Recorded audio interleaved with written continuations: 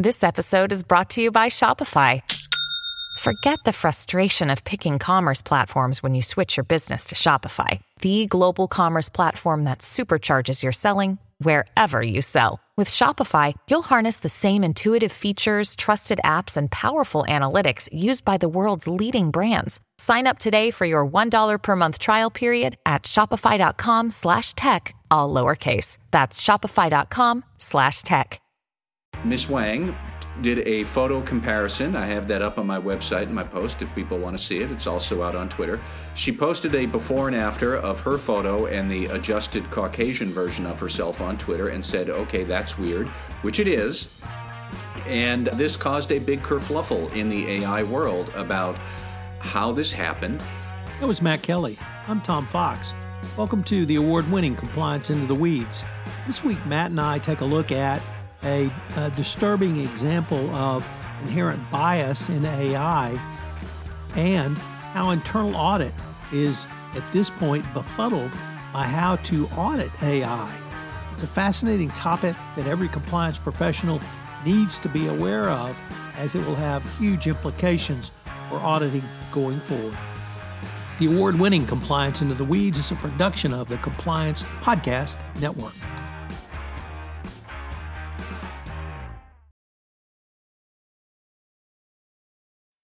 This episode is brought to you by Bumble. So, you want to find someone you're compatible with, specifically someone who's ready for a serious connection, totally open to having kids in the future, is a tall, rock-climbing Libra, and loves rom-coms with vegan pizzas on Tuesdays just as much as you do. Bumble knows that you know exactly what's right for you. So whatever it is you're looking for, Bumble's features can help you find it.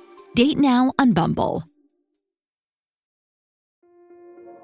This episode is brought to you by Kia's first three-row, all-electric SUV, the Kia EV9, with available all-wheel drive and seating for up to 7 adults, with 0 to 60 speed that thrills you 1 minute and available lounge seats that unwind you the next. Visit kia.com/EV9 to learn more. Ask your Kia dealer for availability. No system, no matter how advanced, can compensate for all driver error and or driving conditions. Always drive safely.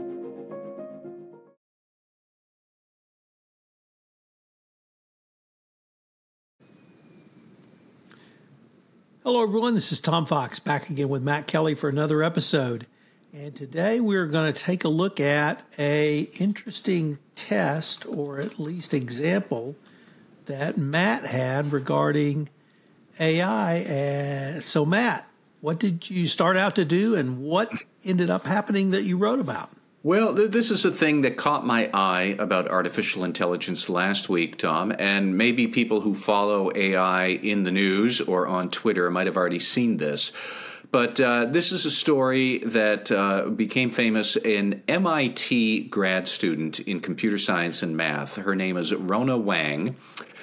She is Asian American, and she was testing this AI tool called Playground AI, which allows you to modify photos that you upload to the service. So she uploaded a photo of herself wearing an MIT t-shirt, and as we said, she is Asian American, and she asked Playground AI to please make her photo more professional for a LinkedIn profile.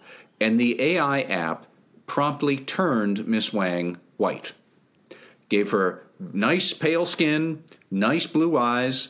Bone structure pretty much looks the same. The hair color is kind of the same, but basically this AI took the instruction, make me look more professional, and interpreted that to mean we should make this person look Caucasian.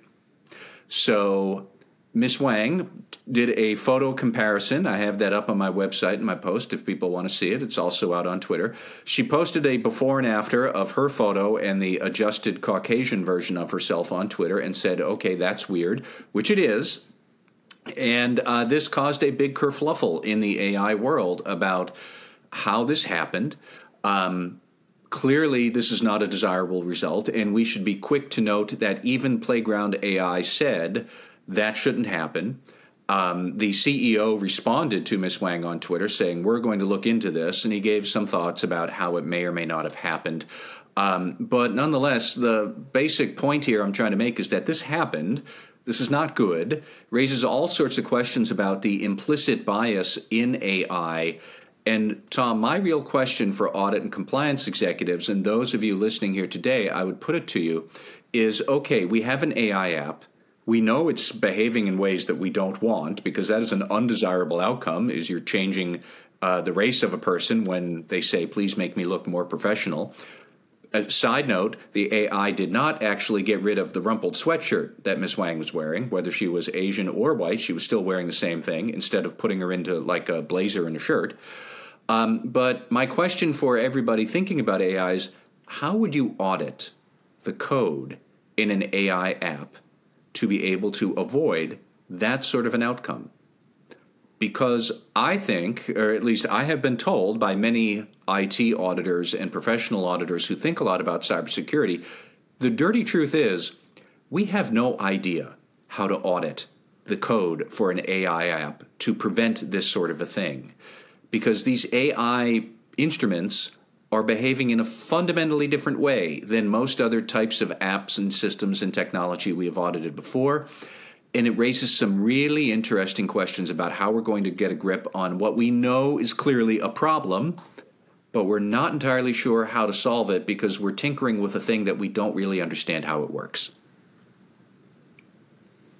And I'm actually reminded of the Star Trek original series episode, The Ultimate Computer, where a computer was put in charge of the Enterprise.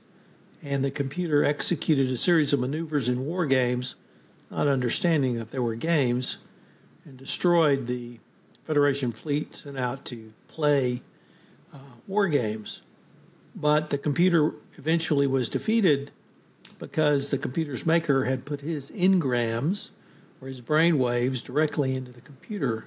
And so Kirk was able to appeal to morality. Here, we have no appeal to morality, but we appear to have implicit bias of the designer involved in the creation, which led to Ms. Wang being anglicized. So the question I had, in addition to the one you have about audit, because I do want to explore that at some length, is if AI is going to have the implicit bias of the coder, is it going to continue to learn bias as it machine learns and grows intellectually? Well, Tom, I would even stop you right there and say I'm not sure that the code in this app has the implicit bias.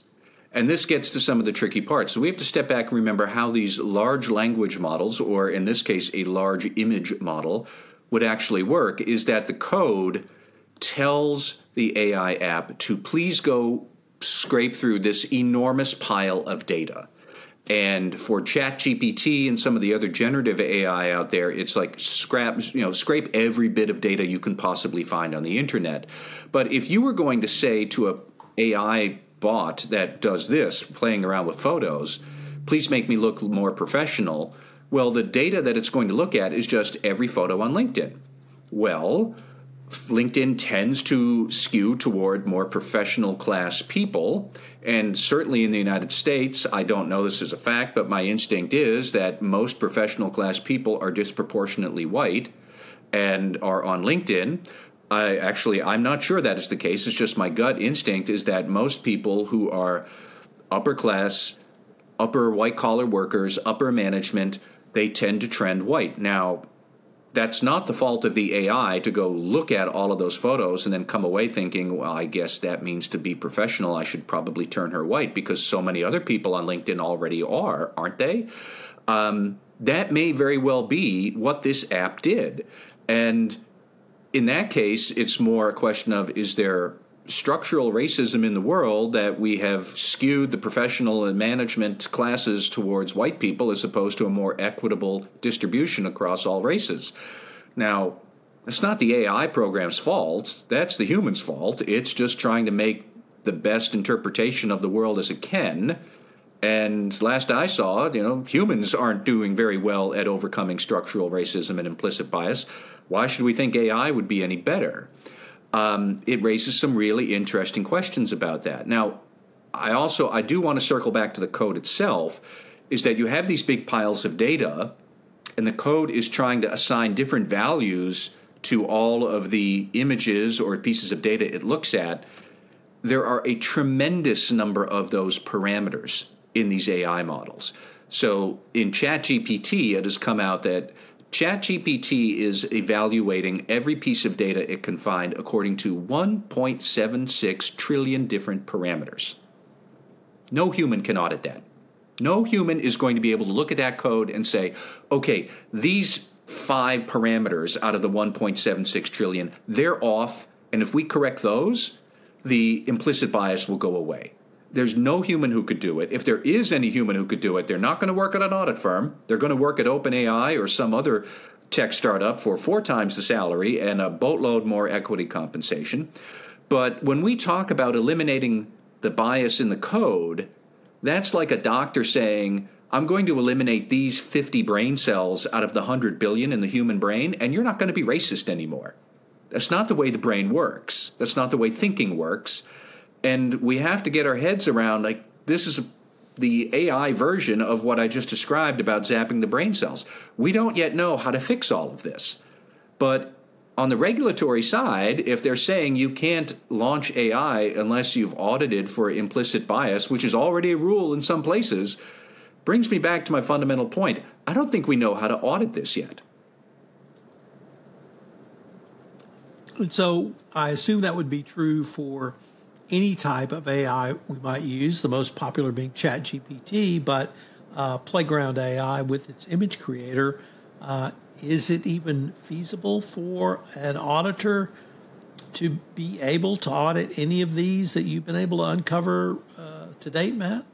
Well, I broke it down looking at how auditors would look at code step by step. So put aside AI for a moment. Let's start with a cybersecurity audit.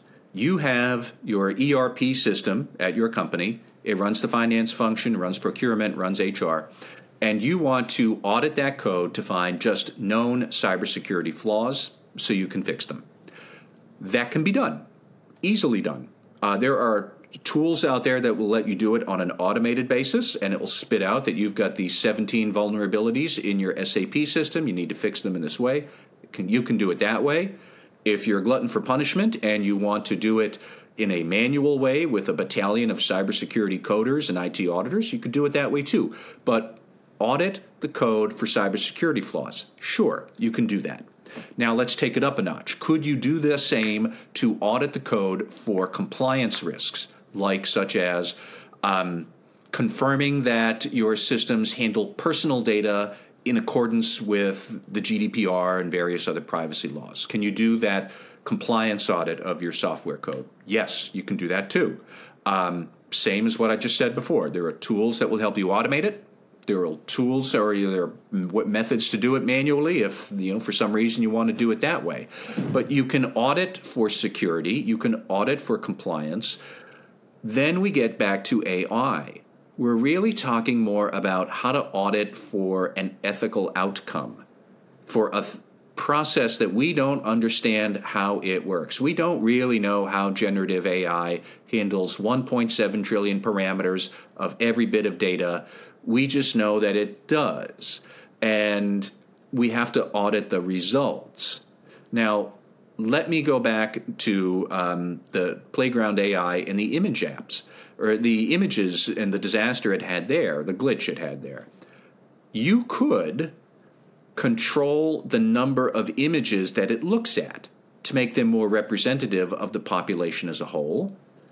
That would be one way to do it, because it's very possible that it just looked at all the images in the world, it misinterpreted the structural racism that still exists, or the structural inequities that still exist in this world about professional working class jobs.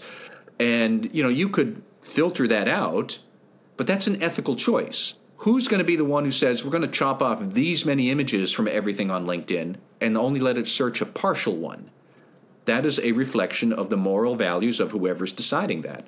I guess it would be the playground AI coders who might do that.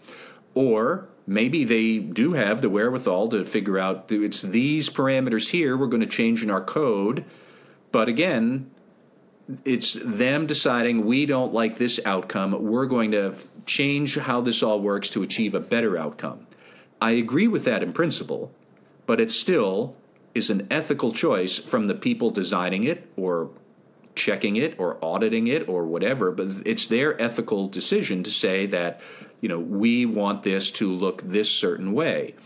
Now, I have no problem with that in this particular case because it shouldn't be that professional looking by default means white. It should be, I would say, by default, it means you're wearing like a shirt and tie or a blazer or a shirt or something like that, not a sweatshirt.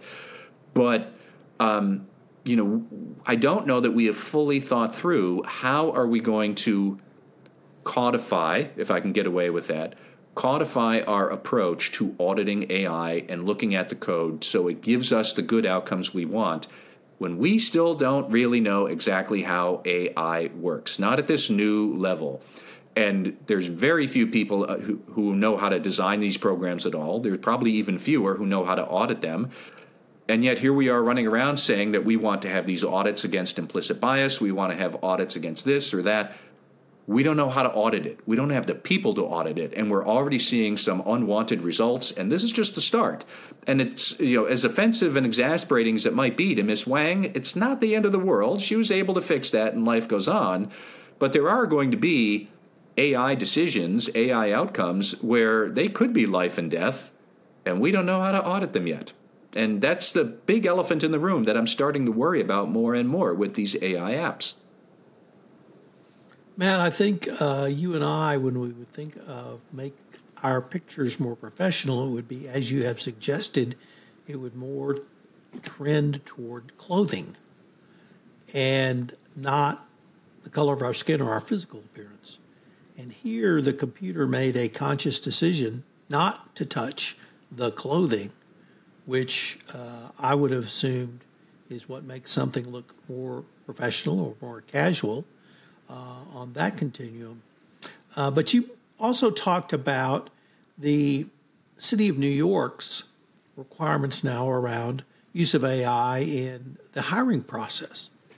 And it struck me in that section of your blog post that right now the only way to audit it is run a bunch of test cases and see if there's real cases and see if there's a percentage of bias in those. And if so, what is that percentage? Is that an acceptable error rate or percentage rate? Is that where we are right now? We're having to audit outcomes as opposed to codes? Well, that is where we are with this new rule from New York City, which went into effect not long ago, that for any employer in New York City who uses AI tools in the hiring process, and that could be anything from asking ChatGPT to please scan these 1,000 LinkedIn profiles of applicants, summarize them down to 3 bullet points each, and then give me the 5 out of the 1,000 who most match what I want.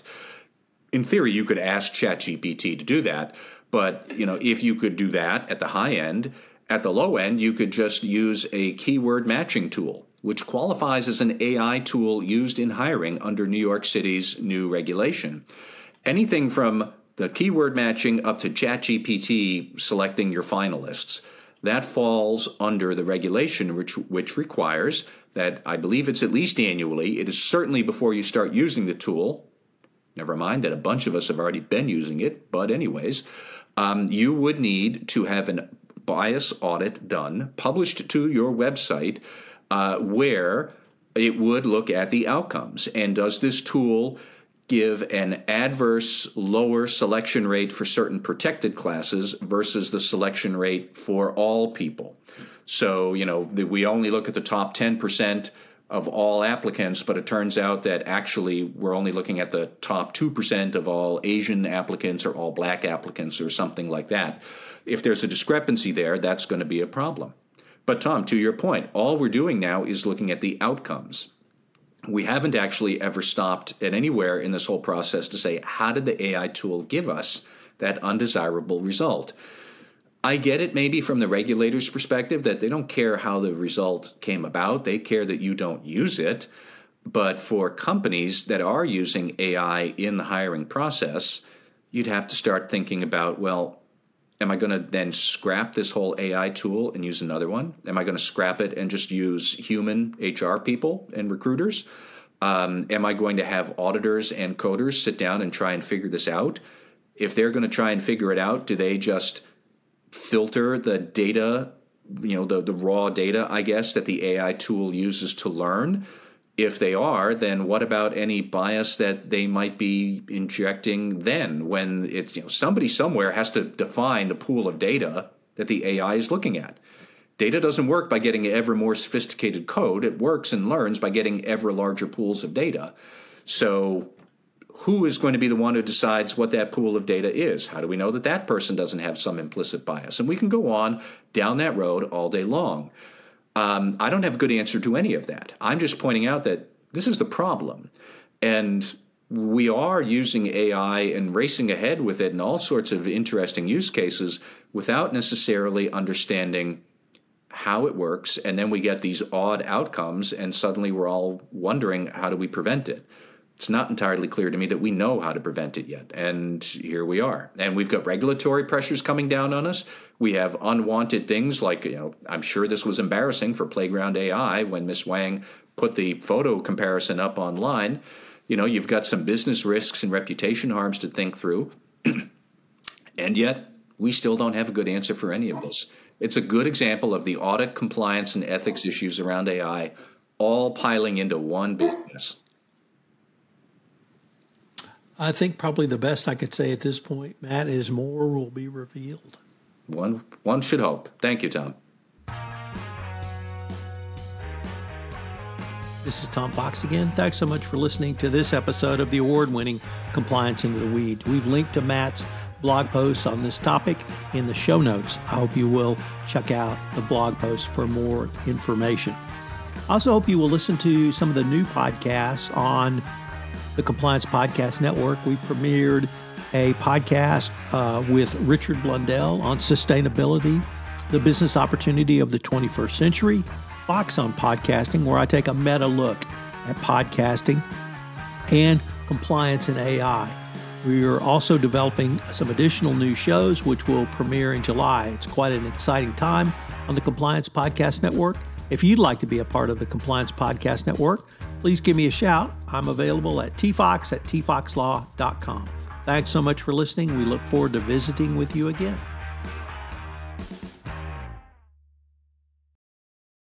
This podcast is a part of the C-Suite Radio Network. For more top business podcasts, visit c-suiteradio.com.